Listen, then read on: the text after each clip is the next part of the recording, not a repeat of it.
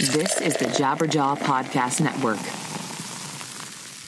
It's that time. You know you need to sign up for YouTube Music Premium. It is a new app that combines everything you'd expect from a streaming service with the magic of YouTube to bring everything to life. With YouTube Music Premium, you get ad-free music that plays with the screen off or while using other apps. Get music wherever you want it, whenever you want it, even when you're offline. Download the new YouTube Music app today and start a free 30-day trial. Then you just pay $9.99 per month. Terms and restrictions, of course, apply. Just do it, okay? This is a great app. All right, now here's the show.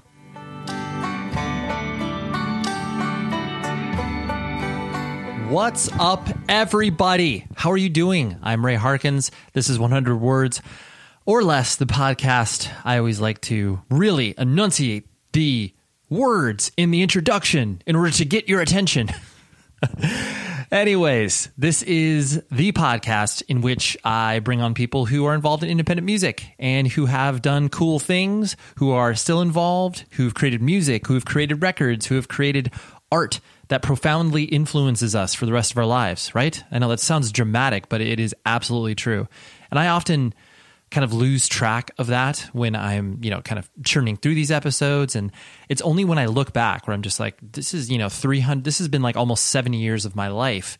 And I look back on the people who I've had on the show and I'm just like, wow, this is like my love letter to independent music, which frankly is kind of why I do what I do. So anyways, the guest this week is Nate Newton, who is the bass player for Converge and has also played in Jesuit, Old Man Gloom, Doomriders, you name it. He's probably touched it within the heavy music world. And he's been a person who has circled my orbit for quite some time. I actually, just randomly Facebook messaged him one day and was like, dude, would you be interested in this? And he's like, absolutely. And sometimes I feel weird if I'm like not going through quote unquote official channels like a publicist or whatever. But, this awesome music community is not about those barriers. It's just about like, hey, you wanna talk? Yeah, sure. That sounds awesome. And so Nate and I did it, and it was such a fun conversation. I will tell you more about it in a moment, but what you need is band merch, right? It is the holidays. They're right upon us. We are like inches away from being Christmas and December, and you need to use the code PCJabberjaw at rockabilia.com. That code will get you 15% off whatever merch you order. You can do, it's a one-stop shop. You can just order like 15 shirts, or maybe you can 13 shirts and like 2 hoodies, whatever combo you want, you will get 15% off your order. And I just love the company so much because they say this, I say this all the time. And when I actually think about that number, it's staggering. 500,000 items they have for sale. It's unbelievable. The company relies upon your support and your interest in music. So please support the supportive, right? That's what I always try to do. And Rockabilia has a ton of items from all your favorite bands, and you just need to do that, okay? PC Jabberjaw, 15% off, rockabilia.com. Great partners. I love them so much. So that's that, right? What else has been happening? Well, I'm glad you asked. I am still recovering from the shows I was played like 2 weeks or so ago, and now I'm setting up interviews with all of the Thursday members who I either hadn't hung out with or spoke to in quite some time. So you'll have that to look forward to in the new year. But what I want from you, the listener, I want feedback from. Like, you are kind enough and you leave, reviews and occasionally toss me some emails, and I appreciate that. Continue to do that. But I want you to be directional. I want you to email the show, 100wordspodcast@gmail.com, and you can tell me what you like about the show, what you don't like about the show, what guests you would like to see for 2019. I just want to get that feedback going, because sometimes I feel like I live in a little bubble. I'm just kind of doing my own thing, and it's fine and it's fun. But there's some times where I'm just like, yeah, am I doing okay? Like, is this what it is that you want? It's not to say that I will get an email and be like, oh yes, I will absolutely, get that guest, or I will adopt that thing into the show. But I just want that feedback. Okay. Is that too much to ask for you?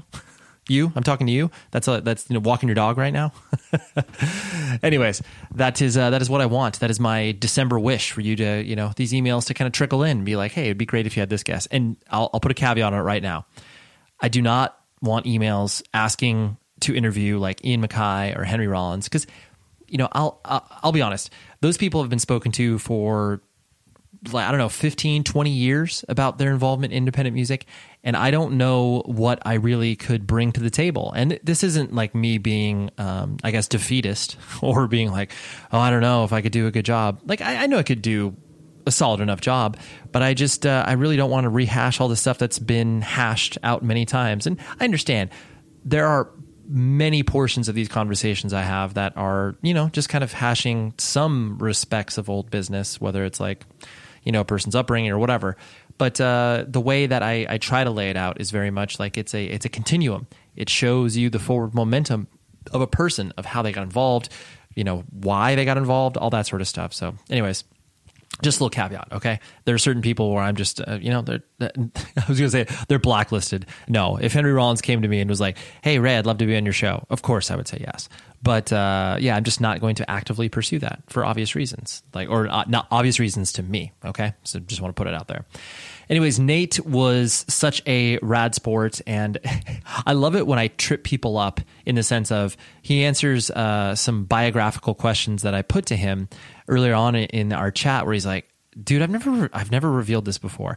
And it's never, it brings me joy in the fact that it's like, oh wow, like I'm glad that you feel safe enough to reveal this to me, because this is just a fun conversation. I'm not trying to, you know, expose someone's background or get them in trouble or anything like that. But, you know, when you have a natural conversation, those are the things that come out. And when you feel safe enough to share that, I take that as a very high honor. So I appreciate that, Nate. I'm very excited to share this episode with you. So here we go.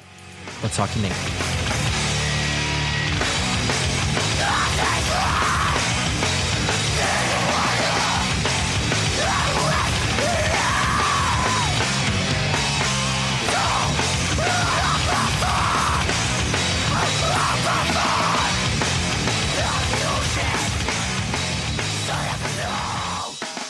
And I think the first time that I really kind of became aware of you was, so I saw Jesuit and Iyer at the barn in Riverside.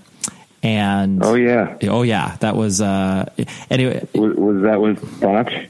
Yes, it was. Yes. Yeah. I just like. And Caven. Yes. Caven too. Exactly. That's right. Those tours kind of, came together, because you weren't on, like, all four of you guys weren't on tour together, or were you? No, but we ended up meeting up on the East Coast, on the West Coast for a few shows. Right. That's right. Yeah. But yeah, it was one of those things where that was like the complete confluence of, you know, all of these, you know, amazing metallic hardcore bands, and that, you know, not only your tour, but then the tour, you know, with Caven and Botch was like the total embodiment of it. But, you know, at that show, there's probably like, I don't know, 40 people there or so, like maybe. Yeah, that sounds about right. Yeah. And I remember it being a good show, though. I mean, it was. Like, yeah, my brain is pretty cooked, but yeah, like I've done so many tours now and played so many shows that it's like hard for me to visualize specific ones, but that one I remember. Doesn't that place have like, didn't it have like picnic tables or something, and like it was open air almost? Yeah, you were very correct. Look at that. That's okay. You're impressing me and yourself, I'm sure, at the same time. It was awesome. Yeah, there was like picnic tables on the outside, because it was on a college campus, and like you could tell that this was just kind of a random room that they had there. But that you know, I think that show in particular was so interesting, just because it was like, you know, both you and Iyer were this, you know, very dark, brooding, you know, metallic hardcore stuff. And, you know, I mean, Caven and Botch were similar-ish, but it just really kind of showed all of the different facets that you can have within that sort of, you know, noisy hardcore stuff. I'm sure in retrospect you can kind of look at that and be like, oh yeah, I see what you're saying. But I'm sure at the time you were not. I mean, you were just excited to play with your friends, I'm sure. Yeah, well, I mean, yes, I can look back on it now and see exactly what you mean. Then, yeah, definitely just psyched to be playing with our friends. But also, you know, I remember thinking back then, like, we've got this whole other thing going on that's not, you know, it's not really connected to what else is happening in the hardcore or metal scenes. And, like, you know, I think we all sort of had this vibe that was like, this is our thing. it's a new thing. We don't give a fuck about anybody else's thing. Yeah, it definitely, you guys definitely had that attitude. I mean, especially Jesuit and Ire to a certain extent, where, you were playing in front of people, but I wouldn't go so far as to call it like, performance art as far as the confrontation is concerned. But like you said, that attitude of just like, well, if you're here, like, that's cool, but like, we'll be doing this no matter what. Yeah. I mean, we definitely had an antagonistic streak. Yeah, I don't really know where that came from. It was a weird time in my life for sure. But yeah, like, I think, we were so used to going out and playing shows to, 5-10 people, no one caring, that it was just sort of like, well, whatever, fuck you, we're doing this. We don't care if you're here. Right. And I mean, I think, and at that juncture too, in punk and hardcore, there was no real roadmap for a band being able to look at like, oh yes, this can become a sustainable career. Like that wasn't a notion. That's certainly, I don't think any of us ever thought that was a possibility. And, specifically back then, kind of the really popular stuff was, you're more kind of meat and potatoes, kind of like straightforward throwback hardcore, if that makes sense. Like the kind of worshiping stuff that happened 10 to 15 years before, which is fine, but it just didn't appeal to me. And like, I think all of us really kind of came at the whole scene and touring and playing out, making records with this attitude, like, we're just not interested in what's happening, and we want to destroy everything that's happening and make something completely different. And yeah, I don't know, I think I'm repeating myself right now. But. No, well, but you're speaking to a feeling that I think many people have when they look at stuff around them, especially, locally or whatever, where you start playing shows and you start to recognize the sort of bands that are, either playing your shows or the bands that come through on tour. And, because you are usually like a young, dumb kid where you're like, oh yeah, they're doing that thing. So I'm going to zig when they zag. And like, that's just kind of, part and parcel. Yeah, pretty much. That kind of sums it up. Like, I got into hardcore when I was pretty young, and, I feel like, maybe not myself, but, when I got into it, you had that last sort of vestige of the first and second generation people who, like, when they got into it, they were, like, it was legitimate fuck ups and people who had nowhere else to go. And so, like, my introduction to it may have been not what other people had been introduced to. It was, it was scary and kind of violent and fucked up, and like, it wasn't a safe environment. And I felt like by that point things had become really, I guess for lack of a better word, safe and contrived in a lot of ways. And I just wanted to make something and be a part of something that was the opposite of that. That was just, you don't know what's going to happen. And, things could go very wrong or very right. Let's see what happens. Right. Yeah. Yeah. Most of the time they went very wrong. Yeah. Jesuit. Right. Yeah. Well, I think when you have that experience, you're able to look at, when you have a good show with anything else, you're like, oh yeah, like that's an actual good show, as opposed to, the other shows where the wheels are falling off and everything like that. Yeah. Well, I mean, Jesuit, with that band, like, the wheels were never on. That's true. Yeah. The car never went out of the driveway. Yeah. Once we got one wheel on, the other one would fall off. So. Right. Yeah. So kind of focused on you as a person. I know you were born and raised in Virginia Beach, and you've kind of talked about your family structure as far as like mom and dad and brother in the house. It seems like the way that I've seen you speak about it in the past is that it's a pretty supportive and loving household that you were raised in. is that kind of a proper characterization? And where, I guess, culturally speaking, like, where did your family come from? Yeah, I guess that's pretty accurate. You know, I mean, it was your sort of classic, boring suburban youth. So like, just like anywhere else, you know, you just get fucking bored and right. start doing stupid shit, and that's pretty much what happened. Culturally, I mean, you know, actually both of my parents are born and raised in Virginia, so you know, they're pretty Southern Virginia, Southeastern Virginia. So if you know Virginia at all, there's a big difference between Southeastern Virginia and other parts. But yeah, you know, pretty. It's weird growing up in Virginia Beach. It's like there's like this weird sort of mix of like pseudo redneck meets surfer meets like weird military thing going on. Yeah. My family was not a military family, but you know, we were just constantly surrounded by that. My grandmother immigrated here in the 50s, and yeah. Got it. I mean, where did she immigrate from? From Japan.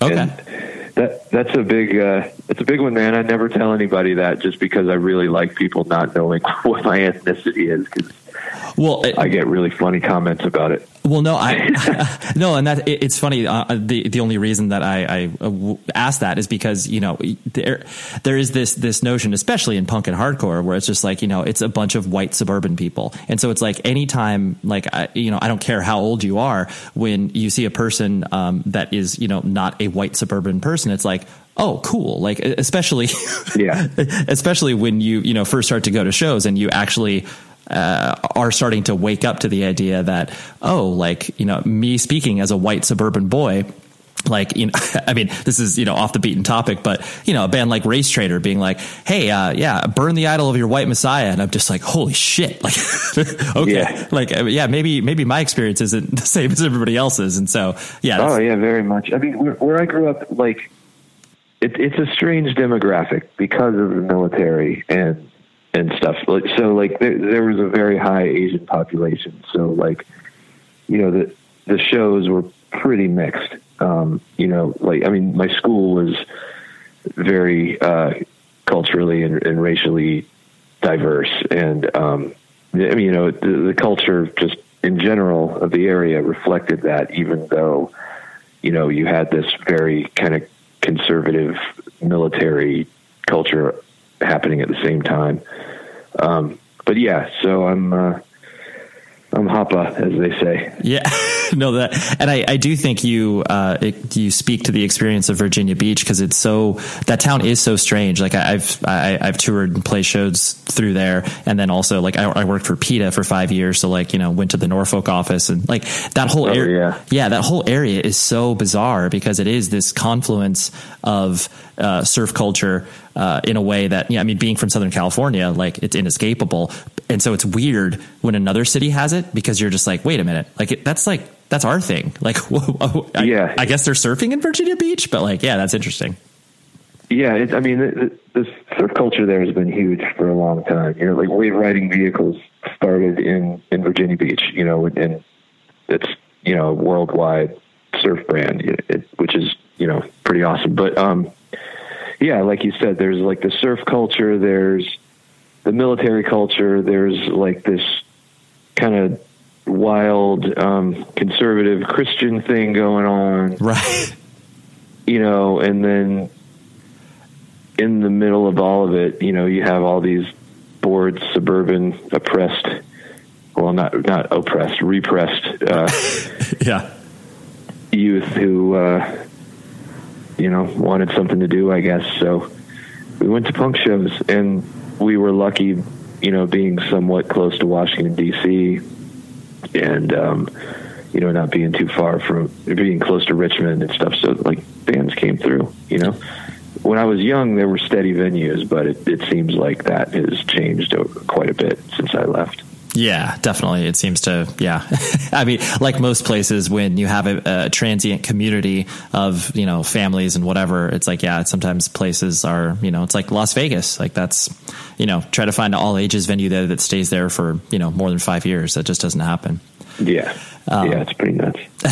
So like you mentioned, you got into like punk and hardcore at a pretty early age. And it sounds like, you know, I've kind of pieced together some of the stories that you've told as far as like, you know, your parents are always into music and, you know, taking you to shows and then understanding the fact that you were into this and not being like, oh, like Nate's into something weird. We need to like, you know, cut that off at the legs or whatever. Do you I mean, there were a couple of little minor moments like that where, you know, I had to have some talks because, you know, like family came over and visited and went through my record collection.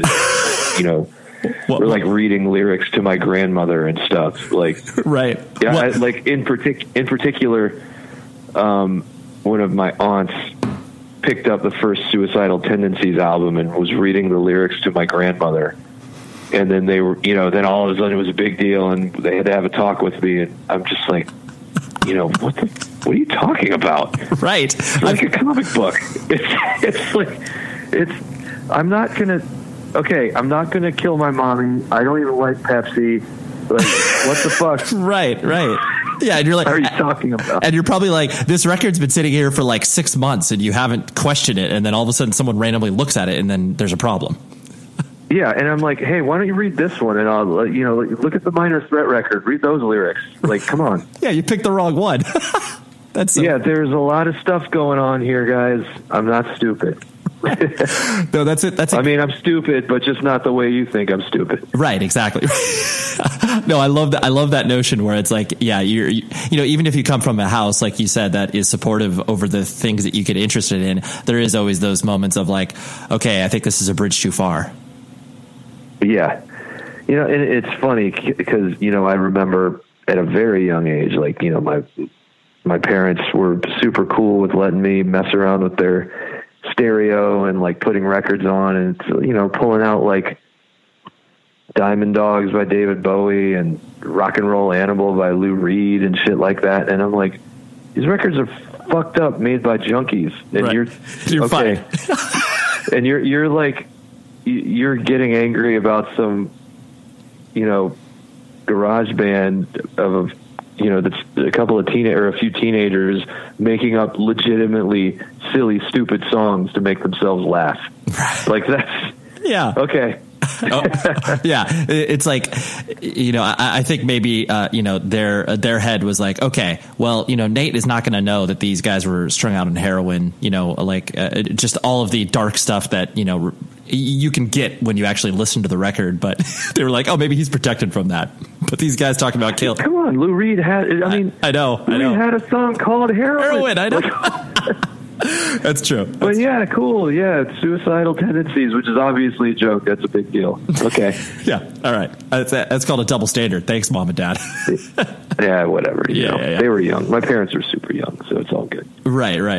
And I don't even think they wanted to have a talk with me about it. They were just like, okay. Let's maybe just cover those up when your grandmother comes over. Right. Put those in the closet, Nate. Come on. Casper mattress is the best thing that you will ever sleep on. They are a sleep brand that continues to revolutionize its line of products to create an exceptionally comfortable sleep experience one night at a time. They got 3 models, okay? The original Casper, the Wave, and the Essential. Their mattresses are perfectly designed to soothe and cradle your natural geometry. Did you think you were a math problem? Well, Casper knows. Not to mention super breathable design that helps you sleep cool and regulates your body temperature throughout the night. Plus, it's delivered to your door in a small, how do they fit that in there, sized box with free shipping and returns in the US and Canada. The best part is that you can absolutely be sure about your purchase because they have a 100-night risk-free sleep on it trial. You spend a third of your life sleeping, so you should absolutely be comfortable.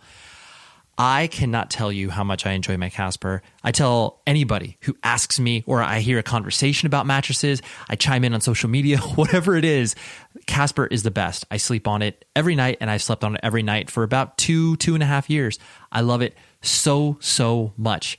And plus, my wife loves it. Then that's an added bonus. My son keeps requesting a Casper for him. I'm like, yo, dude, wait till you grow up a little bit, okay? I can't just drop another mattress on you. You still have your own mattress, okay? But anyways, you need to get $50 off towards select mattresses by visiting casper.com/words and using the code WORDS at checkout. That's casper.com/words, offer code WORDS, and you will get $50 off. That's like me giving you, a good, like maybe a month's worth of really good sleep, okay? Terms and conditions, of course, apply. But Casper is the best. I love them so much, and you need to try them out, okay? I find it interesting now that, people like, you and I who have existed within the context of this music scene for a while, and like now that we have children, does that kind of, I guess, permissiveness of what your parents, did to you, does that kind of, I guess, ping pong around your head as you are raising your own children? Or is that something that, you're conscious of, but you don't actively think about it? Yeah, I'm pretty open to letting my kid, just listen to music and check out art. I mean, within reason. I'm not gonna pull out a Cannibal Corpse album and be like, here, check this out. Check out Hammer Smash Face. You're gonna love it. Right. Yeah. How about the deep cut of entrails ripped from a virgin's cunt? You gonna be into that one? It's like, oh, yeah. And you're not, we're not gonna listen to Gizm records together, but right. My kid likes Bad Brains and stuff like that, and that's fine by me. Yeah. No, that's cool. This is me kind of playing sort of, I wouldn't even call it armchair psychologist, but just, observing you, because I've seen you play in many different iterations and, seen Converge probably more times than I could count.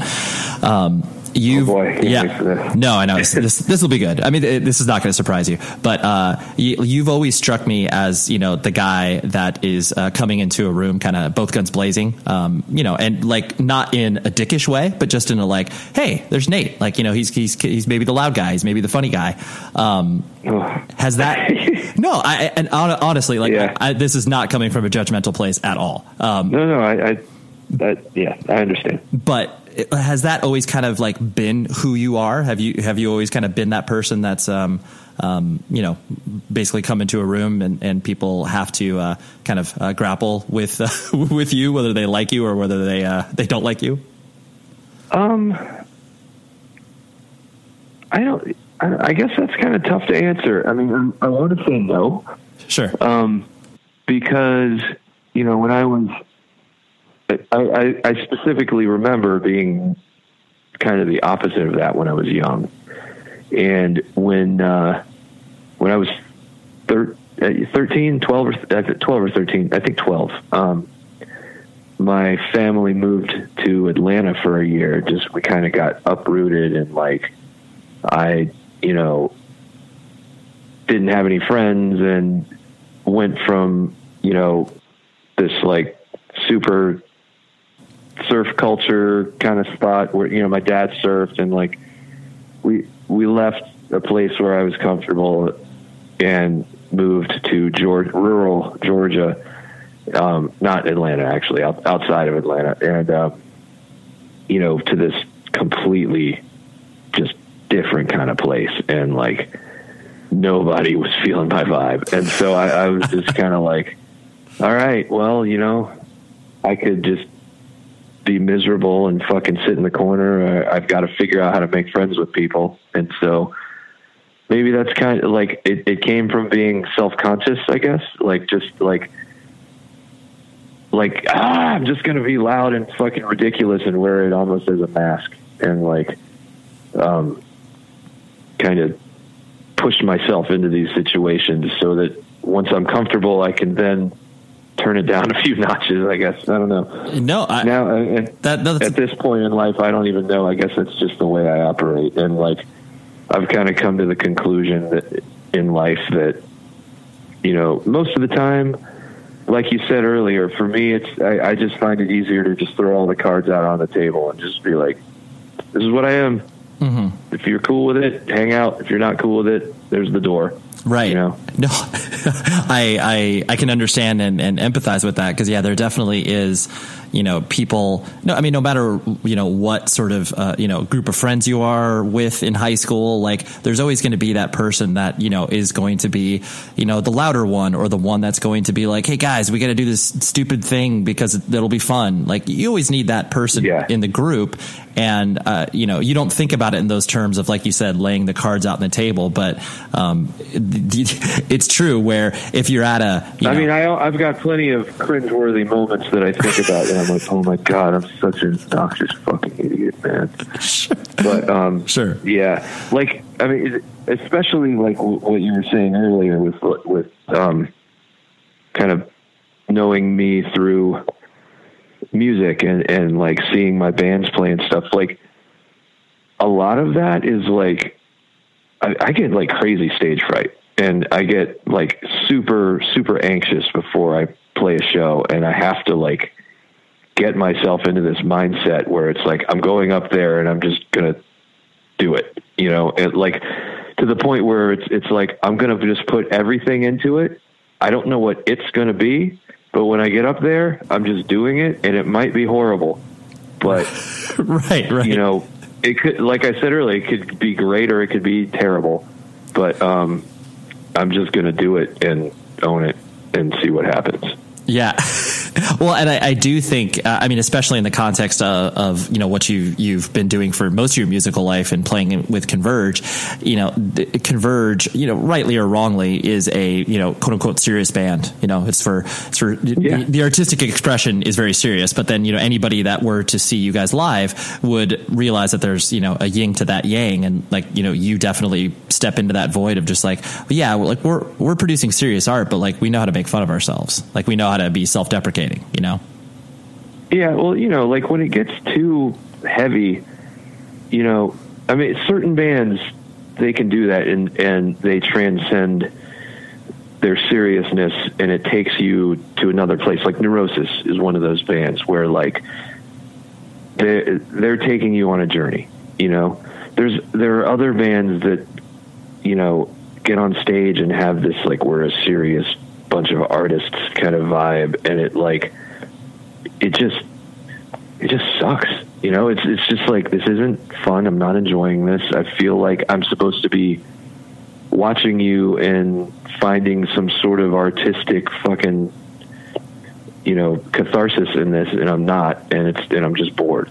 Mm-hmm. So like, I feel like what's missing from a lot of bands that have serious kind of, I don't know, whatever, like serious material is the lack of humanity in it. Like I want to get up there and put on a great show and play and give it my all, but I also want people to walk away from it feeling like, those were people up there doing that, and they showed me that I could do the same thing if I wanted to. I don't know. You need something to connect with people more than just your music. You need to be connecting with them on a human level. And I don't, I guess that's what I'm going for with that, in Converge at least. Yeah. Yeah. Oh no, I agree wholeheartedly. 'Cause otherwise when there's this notion of feeling like these impenetrable humans because, they're, some 17-year-old kid seeing Converge for the first time is looking at, 40-year-old guys absolutely shred. And they're just like, there's no way that I could like do that in some capacity. And then like, you like, if they were to speak to you, you would be like, oh yeah, you could do this probably like 10 times better than we can. So like, don't feel that barrier between the crowd and the audience, Yeah, and I've had that conversation many times. I've had, I couldn't tell you how many times this was like my thing that I've always loved to do is like, meet a kid after a show, and he's like, especially a young kid, and I've never seen you, I love your band, blah, blah, blah, and I'm like, awesome. You play music? Yeah, and I'm like, what do you mean, but? The next time we come back here, I want you to come to the show, and I want you to bring me your band's demo or your band's record, even, make it happen. I guess for me, that was always like a big reason why I was always driven is because there were people older than me who were doing it before me, who made that same, who pushed me the same way. You know, like I said earlier, growing up in Virginia, we were lucky to be so close to Richmond. And, you know, I remember in high school seeing Avail play, you know, every other week or whatever. And, you know, one day I started this really horrible band with some friends from high school, and, you know, we were having fun, and we went to an Avail show, and like I had my demo tape, and like I remember, you know, plain as day, Tim walking by me and seeing me holding a stack of demo tapes, and he was like, "That's your band? You have a demo?" And I was like, "Yeah." He's like, "I want to buy one." And, you know, I was like, "Buy one? No, here, right, I'll give it to you." And he was just like, "No, dude, I'm buying it." And then he was like, so stoked. And then I remember getting a phone call from him, like, you know, he got my number from the demo, and like getting a call from him like 2 weeks later, like, "Hey man, we want you to come play some shows with us," you know, and like being like super encouraging, like just because there was there was a new punk band from Virginia, they were psyched. And like, so I've always, like, that's as cheesy as it sounds, that's like a thing that I feel like we need to kind of pay forward. Mm-hmm. And that's sort of what I've always tried to do. Sure. Well, I think there's a difference in the train of thought where, you know, like you view this as an obligation, and not like a weighty obligation, but something that is important to you. So that's why you focus on it. And I think, like, you know, people that, you know, forget that, like, that's when, you know, their band or their art has kind of become so elevated that, you know, people probably have, you know, they might have an easy time consuming it, but then it just becomes these untouchable people that are creating things that no one has any idea of how to start, you know? So I think that's a really important point. Yeah. You know, it's for me, what drew me to hardcore is that it was a people's medium. Anyone could do it. There wasn't much of a difference between the audience and the band on stage. I mean, you know, I've said this in a million interviews, but like, I firmly believe that that's what made it so powerful, you know? And so, like you said, it's an obligation, at least to me it is, you know, and that goes for pretty much everything in life, whether it's music or art or skateboarding or literally doing anything, starting a business, doing anything positive in your life. Like, you know, I've never been like the positive hardcore guy or anything, but, you know, I've also always been like, fuck yeah, man, do it. You can do this. Totally. You know, like, it makes me happy to do that. So yeah, absolutely. No, I totally get that. There is no reason that you need to be using terrible luggage, and I am here to solve your problem. Away has the perfect gift for everybody that is on your list. Away creates a thoughtful standards for modern travel with universal pieces that reflect your own style and make every single trip so much easier. They've considered all types of travelers making their carry-on bags, which are available in 2 sizes and come with an optional ejectable battery that charges your phone up to 5 times. Plus, they have 4 360-degree spinner wheels, a removable washable laundry bag, a TSA-approved combination lock, and an interior compression system that lets you pack more. Shop the Away carry-ons in Away Signature's German polycarbonate or aluminum alloy. Both are guaranteed for life. I love Away so much. I got this suitcase probably about a year and a half ago, and basically every single trip I've taken, from a weekend to, you know, being gone for 2 weeks, being on tour, whatever the case may be, Away is always traveling with me. It makes it so much easier to pack, super sturdy. Anytime anybody sees this luggage, they're like, yo, what is that? I tell them it's Away. Why have you not purchased this yet? And then I give them the website and boom, done. So get $20 off your first suitcase. Visit awaytravel.com/words and use promo code WORDS during checkout. That's awaytravel.com/words and use promo code WORDS during checkout for $20 off a suitcase, because this season everyone wants to get away.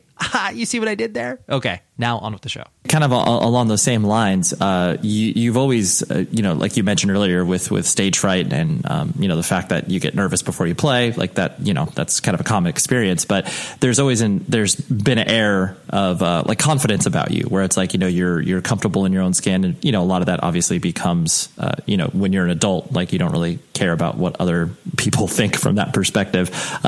Has the confidence kind of always been there in some capacity, or is it you just basically were able to kind of step into it as you got older?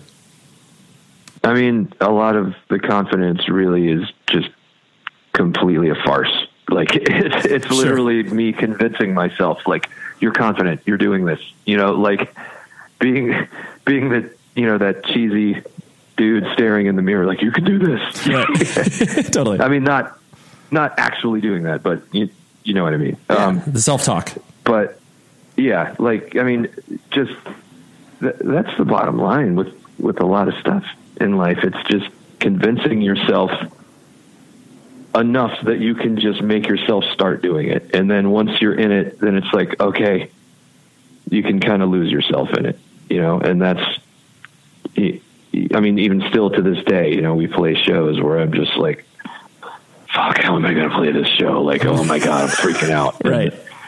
And you're literally just like, okay, fuck this, turn it off. You're going into kill mode right now. Like, totally. You turn it off. Take no prisoners. You're not here. You're not at this show. We're going out there. You're going to hurt yourself. You're going to hurt whoever comes near you. Like, I know how dumb and cheesy that sounds, but like, a lot of like the, shredding and jumping and going nuts stuff is literally just trying to shake that off. Yeah. Nervous energy. Right. Yeah. Yeah, pretty much. Totally. No, that's cool. It sounds to me with your, once you got into like punk and hardcore and started playing in, Lift and Channel and all the earlier bands that you were doing, like, did you care about school, or was it one of those things where you were just like, I just want to skate and play in bands? Like, school is a distant third. Dude, I sucked at school. Okay. Like I never had interest in it. I'm sure that I had some sort of like attention problem. Like I just couldn't fucking focus. I couldn't pay attention. The only thing I've ever been able to focus on is music. And, like, much to my family's chagrin, like I got through high school and was like, college? Fuck, all right, sure. I guess I'm supposed to go to college. Sure. And I went to community college for like a semester and was just like, yeah, I can't do this. I literally just couldn't fucking, I couldn't concentrate, couldn't keep up, didn't know what was happening. All I wanted, it's like you said, all I wanted to do was just play music and skate. Sure. For better or worse, I guess that could have gone any number of directions. I've been really lucky, obviously, but like, I know other dudes who were the same way that just piled out big time, so yeah, I don't know. I've been lucky. Yeah, for sure. And I presume because of that, the fact that you were just like, well, whatever, I just care about playing in bands and skating. There was no sort of, I guess, career focus or trajectory of like, oh, this is how I'm going to make money later on in life. It's like, nah, I'll figure that out when I have to. No, yeah, I never cared. I mean, it was literally like, oh, I'm broke. I better get a job. Right. I got to work at the bagel store. This job job sucks. Right. Yeah, this job sucks, but whatever. I can still skate and play music. Right. It'll allow me to tour. Yeah, and then it was like, oh, yeah, I want to go on tour. Oh, well, we can't give you the time. I quit. Like, that's amazing. Whatever. Yeah. I can just envision it where it's like they're not even through with the sentence and you're just like, that's fine, turning in your apron. Just like walking out. Numerous times I've done that, and I don't advise that as a life plan to anyone listening to this. Right. But yeah, that was your path. That's fine. And we're not offering an advice column. This is, this is simply just your story. Yeah. I mean, you got to be smart about the decisions you make too. Like, I mean, when I joined Converge, I was already good friends with them. I was already a fan. And I could see the potential that they had as a band, like they were already a great band, but like, I remember, like talking to Jake about music and all the stuff he was into, and just thinking, why aren't you, well, you should be incorporating these influences that you love so much into what you're doing. And then like, Kurt giving me like his project band's demo tapes, like the Huguenots. And I remember listening to that and being like, Kurt, what the fuck? This is so good. Why aren't these riffs in Converge songs? Like, oh, because Converge is more metal. I'm like, who fucking cares? Right. What? And so, but yeah, like I never thought that Converge could ever possibly be a thing that made money. But when the opportunity for me to start playing with them came up, like I definitely saw the potential to make music with some people who like were on to some different shit. You know what I mean? That were like, I was like, this could go in a really interesting direction, and I really want to be a part of that. Yeah, absolutely. Right. And that actually dovetails into a question I was going to ask. So like when you joined Converge, like you said, they had a reputation. They already existed for a while. They were a touring act. Like all of these things existed where it was like, you were stepping onto, a train that was already moving as opposed to, hasn't left the station. Pardon the horrible analogy there, but, no, I mean, that makes total sense. So like, as you started to, get involved in this world where you were playing, the biggest shows you've ever played and, on the tours that you were just like, wow, I can't even believe I'm here. What are some I know you said earlier your brain is fried, but what are some early moments like, as you started to go out with Converge, whether it's from a touring perspective or, writing music with them or whatever the case may be that kind of stood out where you were like, I really can't believe I'm like here doing this right now. I mean, I remember my very first show with Converge. It was crazy. I think it was the first Crazy Fest, and so it was packed. I mean, there were like 2,000 people there, and that's like, yeah, for a hard. I mean, that's a lot for a hardcore show now, but for a hardcore show in 1998, like that was unheard of. And so like we were like, this is the biggest thing that's ever happened, and I just got in the van with these guys yesterday, and I only started trying to learn the songs 4 days ago. So what the fuck? Right. I don't really know these songs, so I'm just going to jump around and go crazy. Right. And, but I just remember I remember that being a moment where I was like, holy shit, this is, and I don't mean the band. I mean, just hardcore and punk and everything in general. I remember standing up there and just thinking like, wow, this is so much bigger than me and my friends. Like there's something here, and I'm really psyched to see what happens with it. Sure. Yeah. This is definitely of a different level that, you did not experience before. So yeah, I could easily see what yeah, it's like, it's not just me dicking around. And then we left from there and played to, 20 people every night, but right. Yeah. But yeah, like, I mean, that whole first tour was very much, like that for me, I think for all of us in a way, like, it was, I felt like I'd finally met people that was making music with people who were on the same page as far as not just wanting to make good music, but like wanting to go out there and, just crush.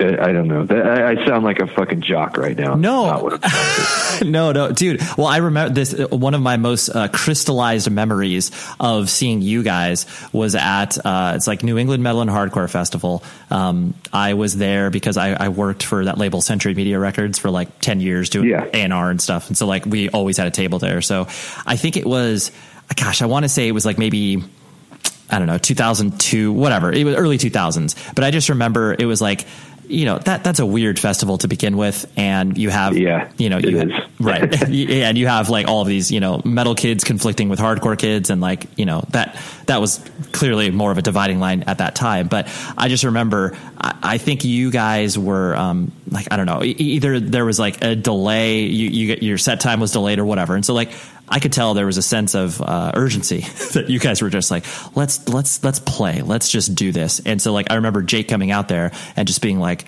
we're Converge, fuck you. And I just remember being like, oh hell yeah. Like I just felt that intensity where you guys were just like, we don't care if there's, 40 people here. I mean, at the time there was, like you said, yeah, I remember that night actually. We were like, I remember us being really fucking angry that we were even there. Right. Totally. Like, we were like, what the fuck are we, who are all these fucking bullshit washed up metal band? Like, I sound like such a dick right now.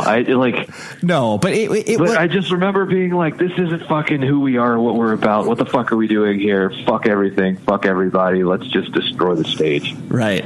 Yeah. But I mean, honestly, like as a whatever, I mean, in my early 20s, and like, I definitely felt the weight of that show. Like I had gone to metal shows before, but it was like, it really felt strange that day. Like it was oppressive. And watching you guys do that, I was like, I mean, I was already, all in on Converge, but like that just made me like you guys that much more, where I was like, oh, they felt what I was feeling of just like this palpable, like just crap that was in the air. Thanks. I mean, I think, I don't know how to put it into words, but like, kind of going back to what I said about earlier about that Jesuit botch tour and how like there was this kind of status quo in the punk hardcore scene and the metal scene. And, I just remember, not being into any of it or satisfied by any of it in any way. And, not to shit on anybody else's, expression. Everybody should fucking just do whatever the fuck they want to do. Like make the noise they want to make. But like, you could tell when it was contrived, and you could tell when it was trying to adhere to some stupid rule book. And like, it just used to make me fucking sick, like I would just be like, why do you even do this? If all you're trying to do is, wear a uniform and make music that's just as much of a uniform as your clothes. Like, I don't get that. Yeah. And so I think one of our goals was always just to show the people it was okay to not be satisfied with that. And it was okay to voice your opinion on it. And it was okay to do something else and do your own thing. And like, I don't know if we succeeded in that, but that was, I think that was a big motivator for us.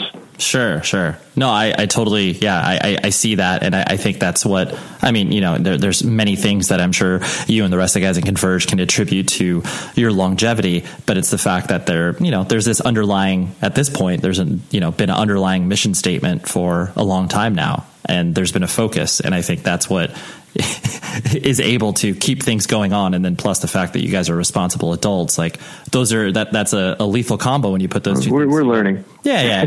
I mean, whatever. You're adult. You're wearing adult clothing occasionally. That's fine.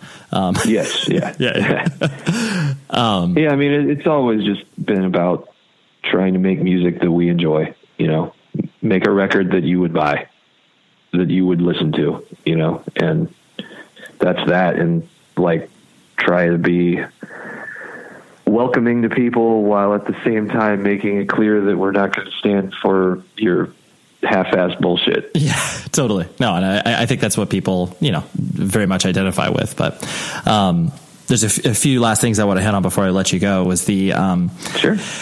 the fact that, you joined Converge kind of, midstream, so to speak. And then, you had experience with, Channel and Jesuit, kind of the business aspect of the band, from booking the shows to the fact that like, oh, we get paid $1,000 for the show. And like, how are we dividing this up and all that sort of stuff. This is me just kind of, placing something on you, but, the business aspect of the bands, has that, interested you, or have you like kind of deliberately avoided it under most circumstances, or is it something that you're just like you've learned to become engaged with it? I've learned to become engaged with it, but overall, like I don't really care that much. As long as no one's getting ripped off, then it's cool. That's basically my feeling on it, and we try to be as fair and open as we can about stuff, and that's about it. It's for very different people who, we all have a common goal, but like everyone's opinion is different. And so, everything's a compromise. Everything is like, all right, if you're cool with that, I'm cool with that, and ultimately, like if you get too caught up in the business side of it and the financial side of it, then that's going to kill your band, because it just makes people angry and jealous and spiteful. And so we all are like, all right, yeah, if you're cool with that, I'm cool with that. Nobody's getting ripped off. We're good. Let's fucking move on. Let's make some music. Right. It's like, these are decisions that have to be made. Let's talk about it, share our opinions, and then, but yeah, not dwell on it. Just move on from it.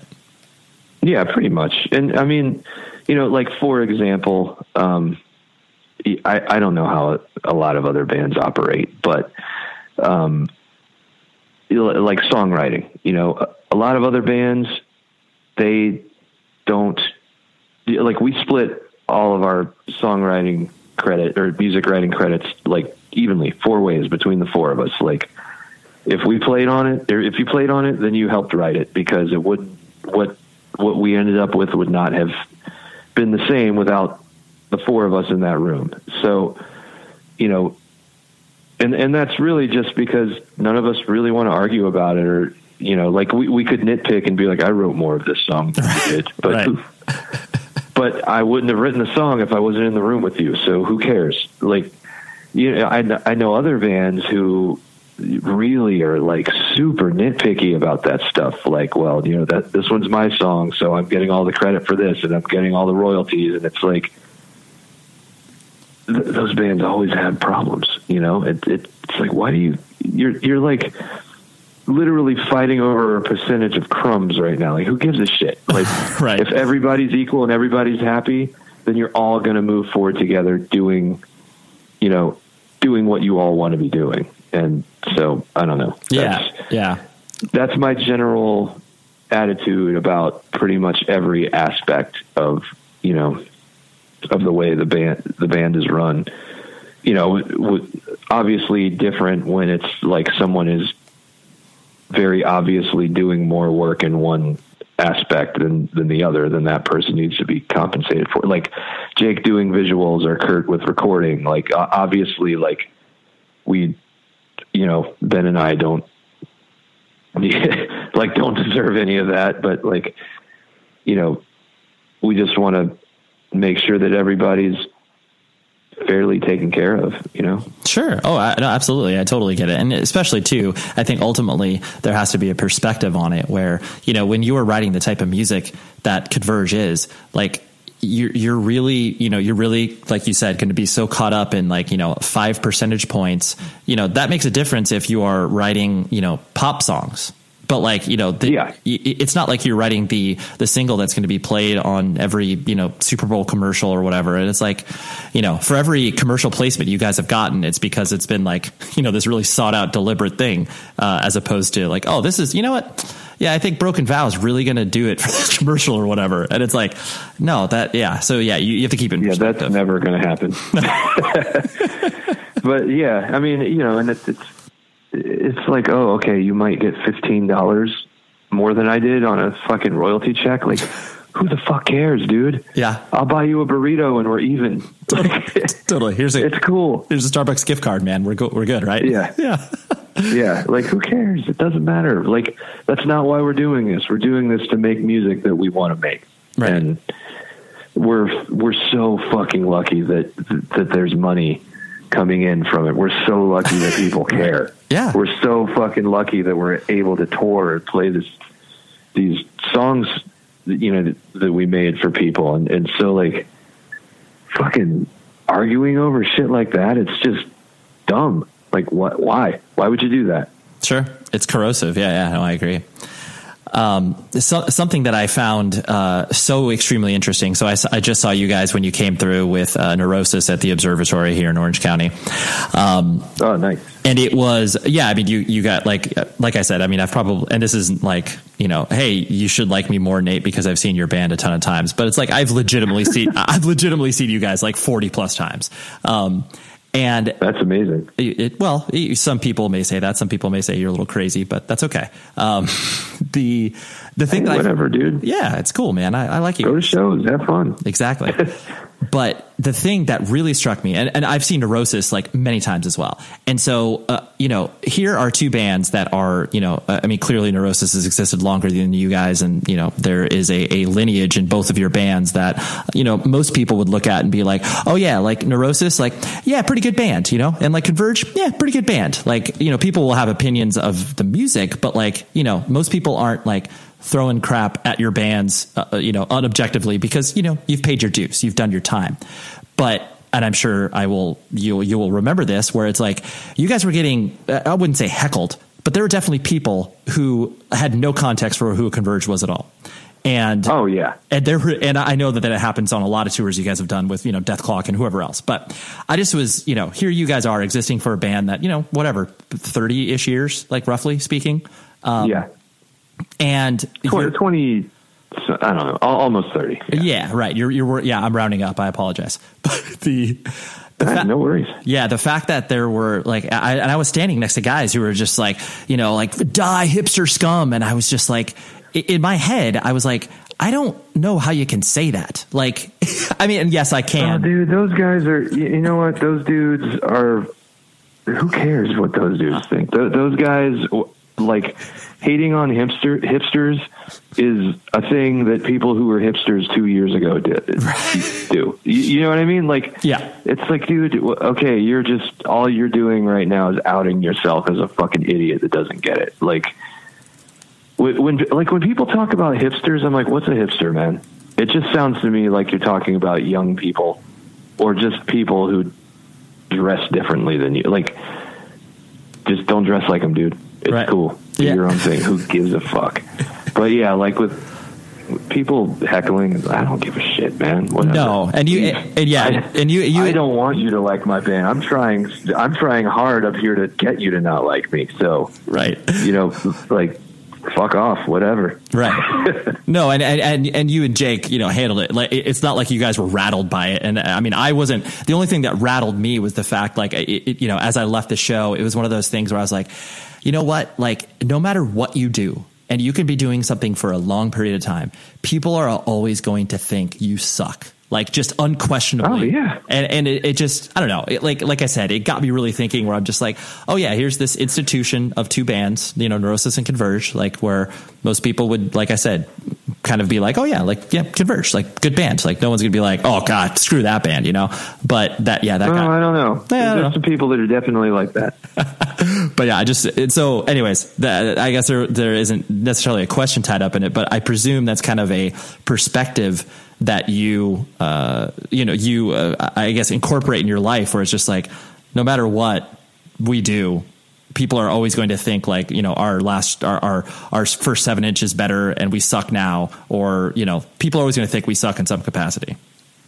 Yeah. I mean, that's just, that's just the way it is. I mean, like, with anything you do creatively, once you put it out there into the world, you have no control over it. It's not yours anymore. You literally can't control the way people interpret it.